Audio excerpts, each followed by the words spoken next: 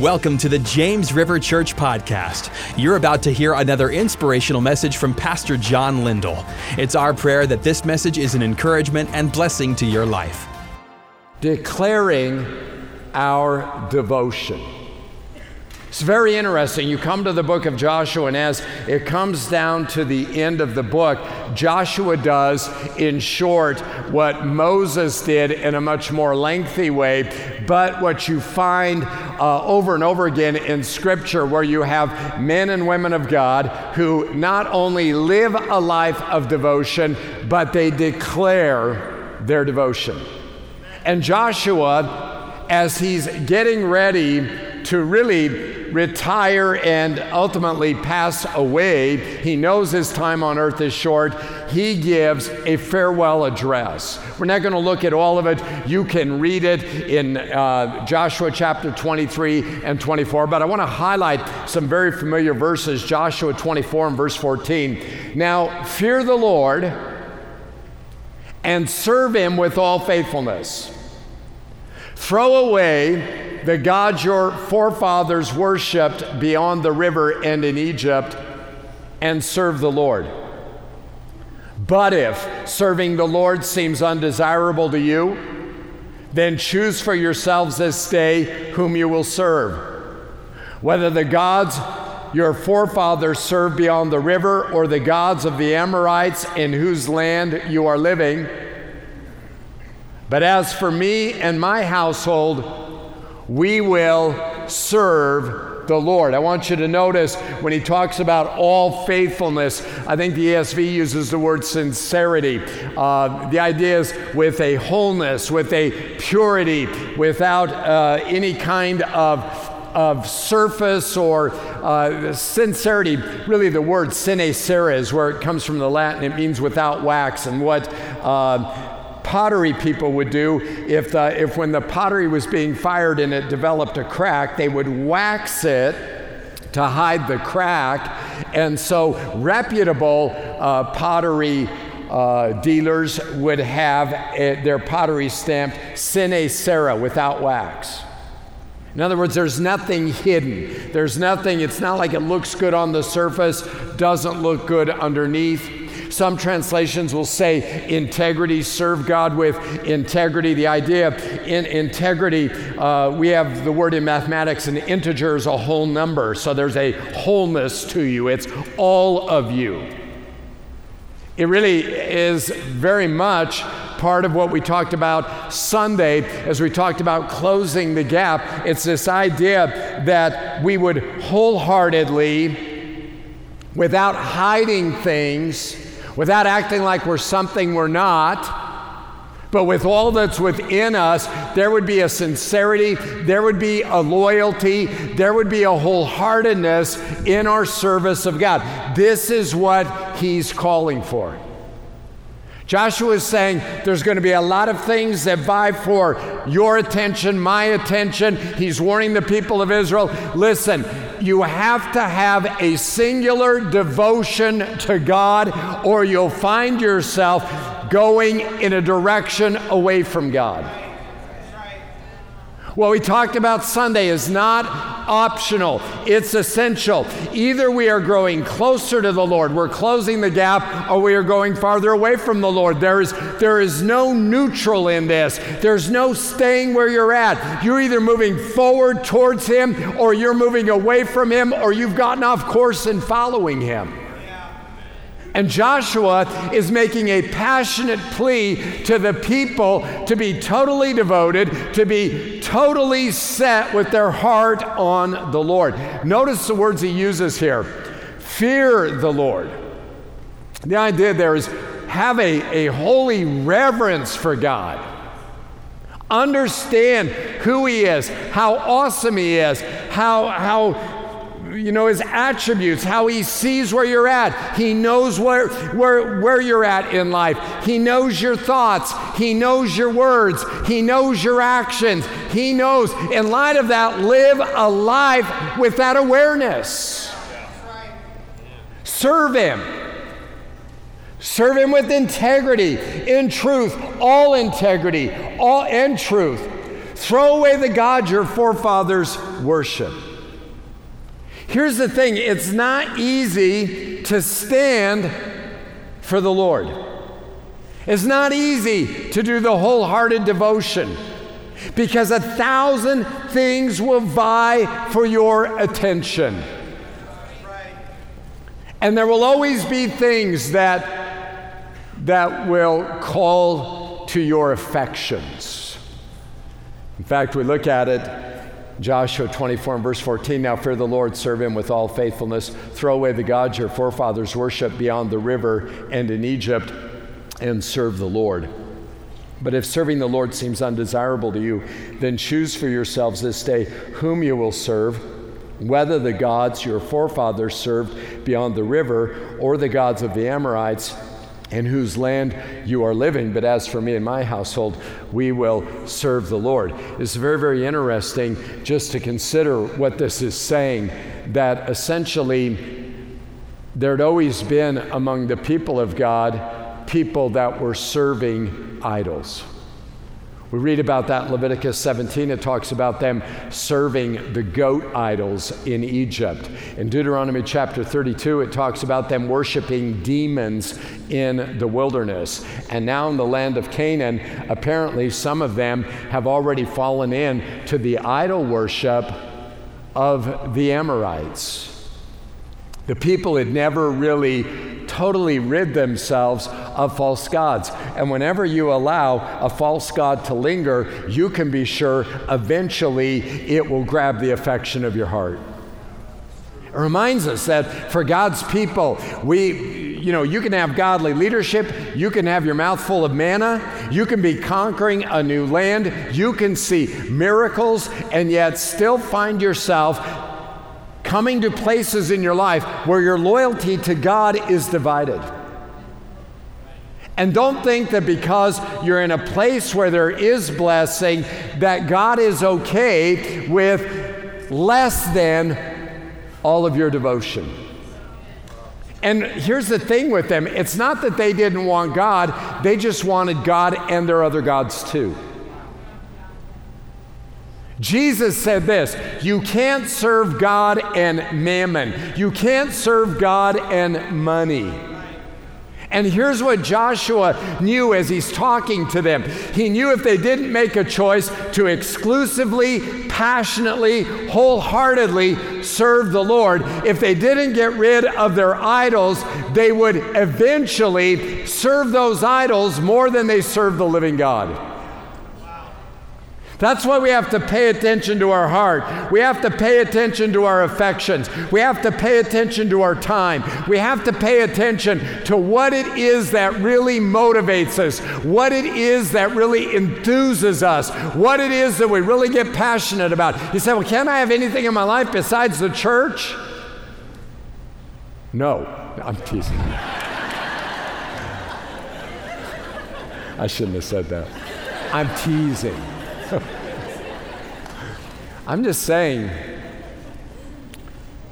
it's not what you possess, it's what possesses you. And we have to be careful because the heart is desperately wicked and deceitful above all things, Jeremiah says. And at times we don't even know our own heart, and we just have to be careful that we aren't finding ourselves serving things other than the Lord.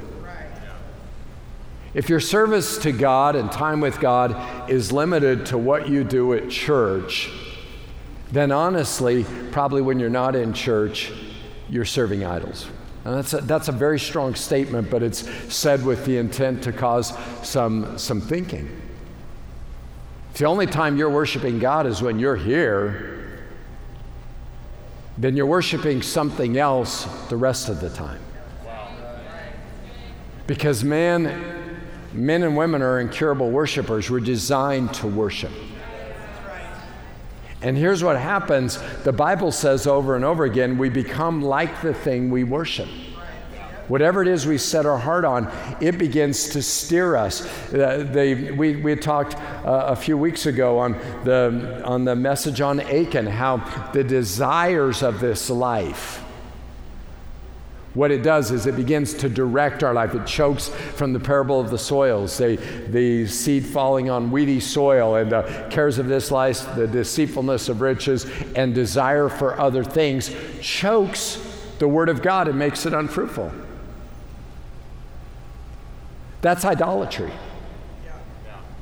When things are in our life that are choking out the life of God, when there are things in our life that are more important to us than the basics of growing in our walk with God, something is terribly wrong. What is an idol? Well, idols tend to be good things that are turned into God things, and they become bad things. For most people, that's the way it plays out. We don't have to worry about the goat idols. We don't have to worry about the gods of the Amorites. We just have to worry about the gods of capitalism and materialism and all of the things that vie for our time and attention. And a lot of times, it's not that the thing in and of itself. This is what fools people. They think, well, there's nothing wrong with this hobby, but a hobby can be a good thing, but if it turns into a God thing, it's a bad thing. If your hobby keeps you from going to church, something's wrong. If you economize or minimize your time with God and your commitment to God's house and God's people because of a good thing that's become a God thing, that will become a bad thing, and it will not go well for you. Joshua is saying, be very, very careful what you serve. And what happens is usually people will worship more than one idol. Remember, they wanted to serve God, but then they also wanted to serve the God of the Amorites, and then there were the gods beyond the river, and there were the gods of Egypt, and it would have not been uncommon for them to have several gods they were trying to manage in their life. And that can happen to people. I mean, one of the things that I think affects much of many well-meaning Christians is family becomes a god. Well, we're going to be a church because we need family time. Well, you know, family, a good thing, has become a God thing, and that's become a bad thing. You say, well, don't you think family comes not before God? It doesn't. And we have to think that through. If you're missing time with God and God's people so you can have time with your family, and that's a regular aspect of your life, something's wrong there. People can make a god out of their job, their career. They can make a job out of their health. I mean, working out or the things they do to maintain their health can become a god to them. It consumes them. It's what their passion is about. And it can be an idol. Obviously, substances, drugs, alcohol, even food can become a god.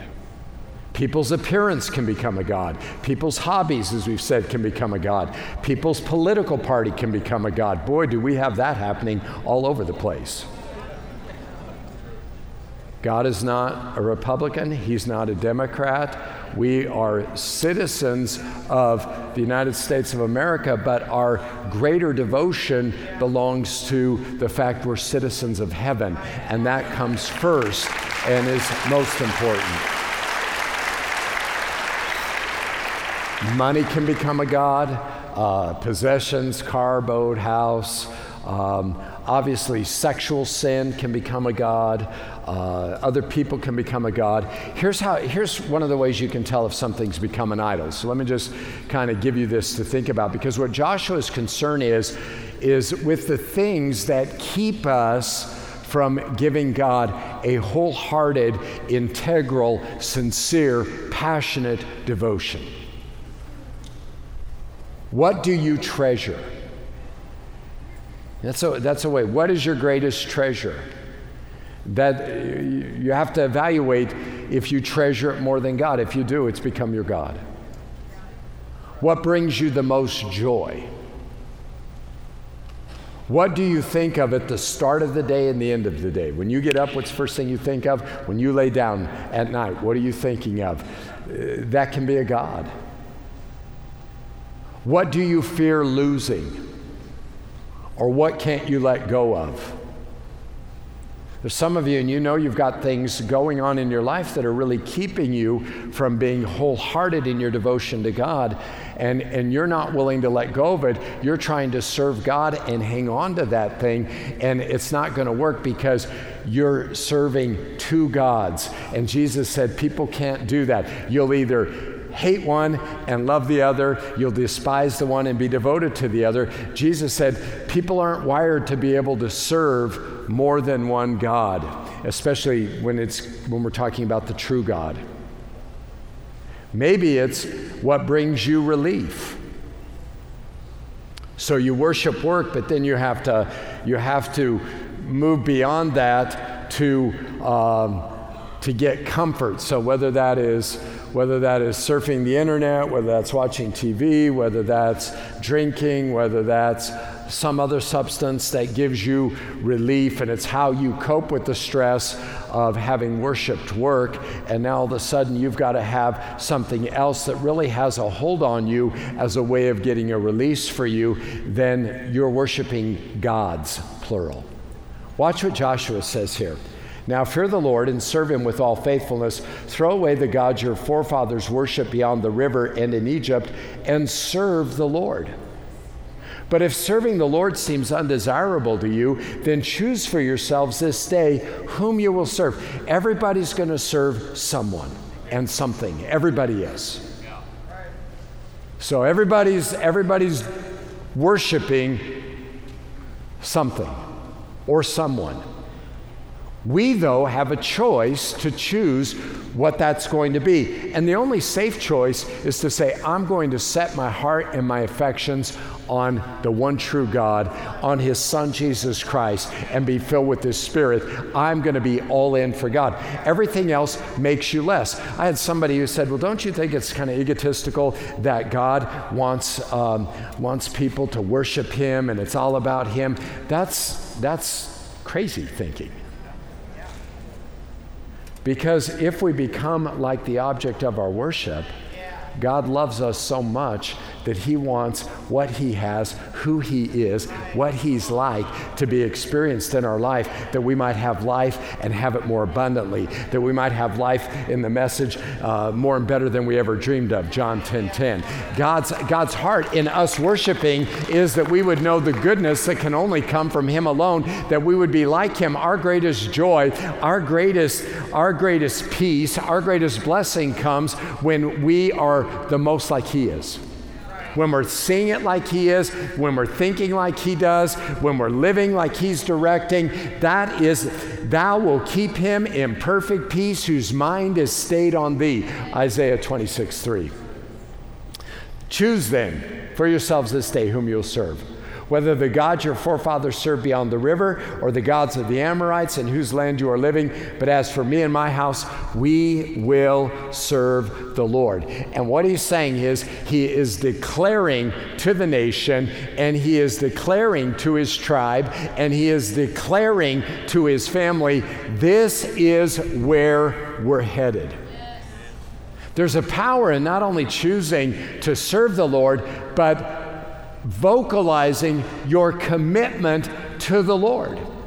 Now, let me just say this. I want to put a little caveat. There are some people very quick to declare their commitment to the Lord. They just don't live like they're committed to the Lord. And if you have a parent who declares a commitment to the Lord but doesn't really live a life that's pleasing to the Lord, then you'll embitter your children against the Lord. So don't talk about how much you're committed to serving God if you're not committed to living for God in a way that your children can see that played out in your life. So if you're going to talk about how important prayer is, your children better see you pray. If you're going to talk about how important the Word of God is, your children better see you reading the Word of God. If you're going to talk about how, as for me and my house, we'll serve the Lord, then your children need to see you serve the Lord. Because if you tell your children to do something and you don't do it relative to spiritual issues, you will embitter them against the Lord, or you will dishearten them in their pursuit of God. And no parent is ever going to bat 1,000. I mean, you can imagine as a preacher that your children are hearing you preach week after week, and they're watching you live, and there is nobody who is perfect. And in that sense, every preacher, I don't mean this as a screen for preachers to be hypocritical and not doing what they're preaching. It's not what I'm saying. But the fact of the matter is, if you're honestly declaring the Word of God, you're still a human, and there are going to be points where you're going to preach a better gospel on some days than you live, right? So the issue is in those moments when you have made those declarations, and I promise you, when we declare something, the enemy will challenge it. It's just how it works. You say, well, then I'm not going to declare it. Well, then you'll miss the value and the power of making a vocal proclamation of commitment to the Lord, which God honors, which strengthens your faith, which I believe releases God's blessing in your life. So you don't want to do without that. But in the moments where your practice or your human frailty causes you to fall beneath the standard of your faith, in that moment you need to humble yourself and apologize. If you don't apologize, your children will view you as a hypocrite, and you will lose a continued influence with them. If you will apologize and you'll be honest in owning your failures and ask their forgiveness, your children will love you for it. Children are very forgiving in that respect. So you declare your commitment to the Lord. And you declare it. I think it's valuable to declare it to not only your family, but to your friends. I think it's important to declare it in your workplace. Rather than being the quiet person who never says anything, I don't think you need to be obnoxious, but you need to be bold enough to say, I'm a believer in the Lord Jesus Christ. And if people make fun of you because of that, so be it. But what it does is it sets the table for God to declare His glory, display His glory through you and through your life in ways you can't begin to imagine. But there's a power in declaring what God has laid on our heart or what we have purposed to do in our life that God blesses. Here's what's interesting with Joshua's declaration. After Joshua dismissed the Israelites, they went to take possession of the land, each to his own inheritance. As we saw Sunday, a lot of the tribes did a fairly poor job of that. The people served the Lord, and it came down really to an absence of wholeheartedness. It's very difficult to conquer hostile enemies if you're half-hearted. I would just say this. There are some of you, and you're fighting internal battles and struggles, and it's very difficult. You're not having victory, and in a word, it's because you're not wholehearted.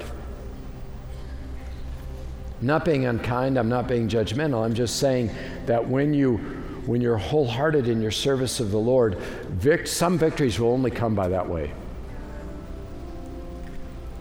And in that sense, people can find themselves living with less victory than God would desire for them, and it's because their heart isn't fully set on seeking the Lord, which is why we want to close the gap. So like Caleb, we can defeat the giants. We can win the victory.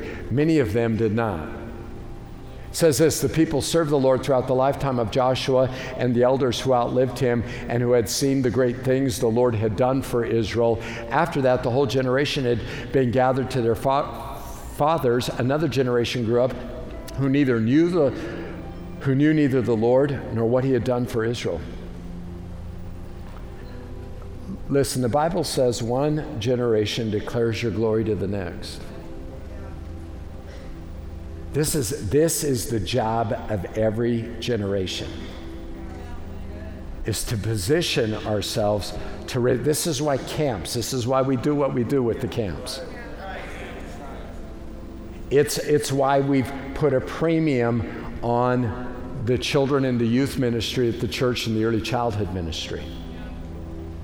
Because we're not babysitting kids in the nursery we're planting God's word in their heart, I'm telling you, it will bring a harvest. So the job is, it's why you've watched, if you've been at James River the last 30 years, good night, as this place changed over and over and over and over and over again. And the reason why is because we are committed. We're never going to change the message, but we are not going to hold to a certain style as the style that God blesses, because that's just not true. But we're going to be relevant to the generation so we can pass the baton to the next generation. And everything as, hey, listen, I'm 58 years old. Yeah, I'm going to be 59. I can't believe it.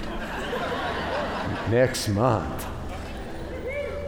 But Debbie gets there first.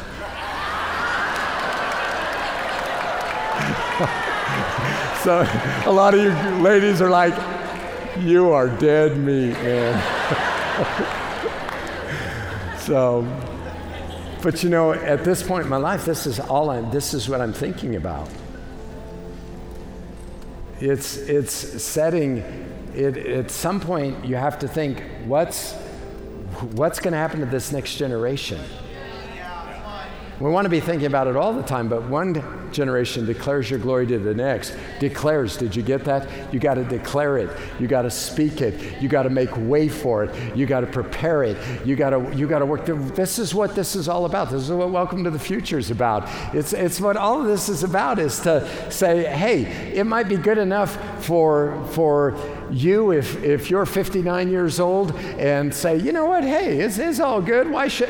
But it's not about that. It's about getting ready for the generation that follows, that they might experience the power and the presence of God, that they might be strong in Him, that they might declare His glory to their generation and to the next generation if the Lord tarries. So that's what we want. Then the Israelites did evil in the eyes of the Lord, and they served the Baals, and they forsook the Lord, the God of their forefathers, who had brought them out of Egypt, and they followed and worshiped various gods of the peoples around them. And whenever Israel went out to fight, the hand of the Lord was against them to defeat them, just as He had sworn to them. They were in great distress. Listen, if you don't serve God wholeheartedly, your life's really distressing. I mean, it's just one problem after another with no power to bring the victory God would want you to have in serving Him. And so Joshua is saying, listen, serve God with all that's within your heart. And when they did, things went well. And when they didn't, things went bad. And if you and I will say we're going to serve the Lord and with all of our hearts serve Him, we're going to know the blessing. I mean, honestly, it's what you're seeing in this place. So, I mean, hundreds and thousands of people have said, I'm going to serve God with all of my heart. The pastors have said, we're going to serve God with all of our heart. You're watching the Lord bless in response to that. We're calling on God. You're calling on God. Good night. You're here at the prayer meeting. So you're seeking the Lord. You're declaring by coming to this prayer meeting, this is important. This matters. And I'm telling you, God will honor you for it. He will bless you for it.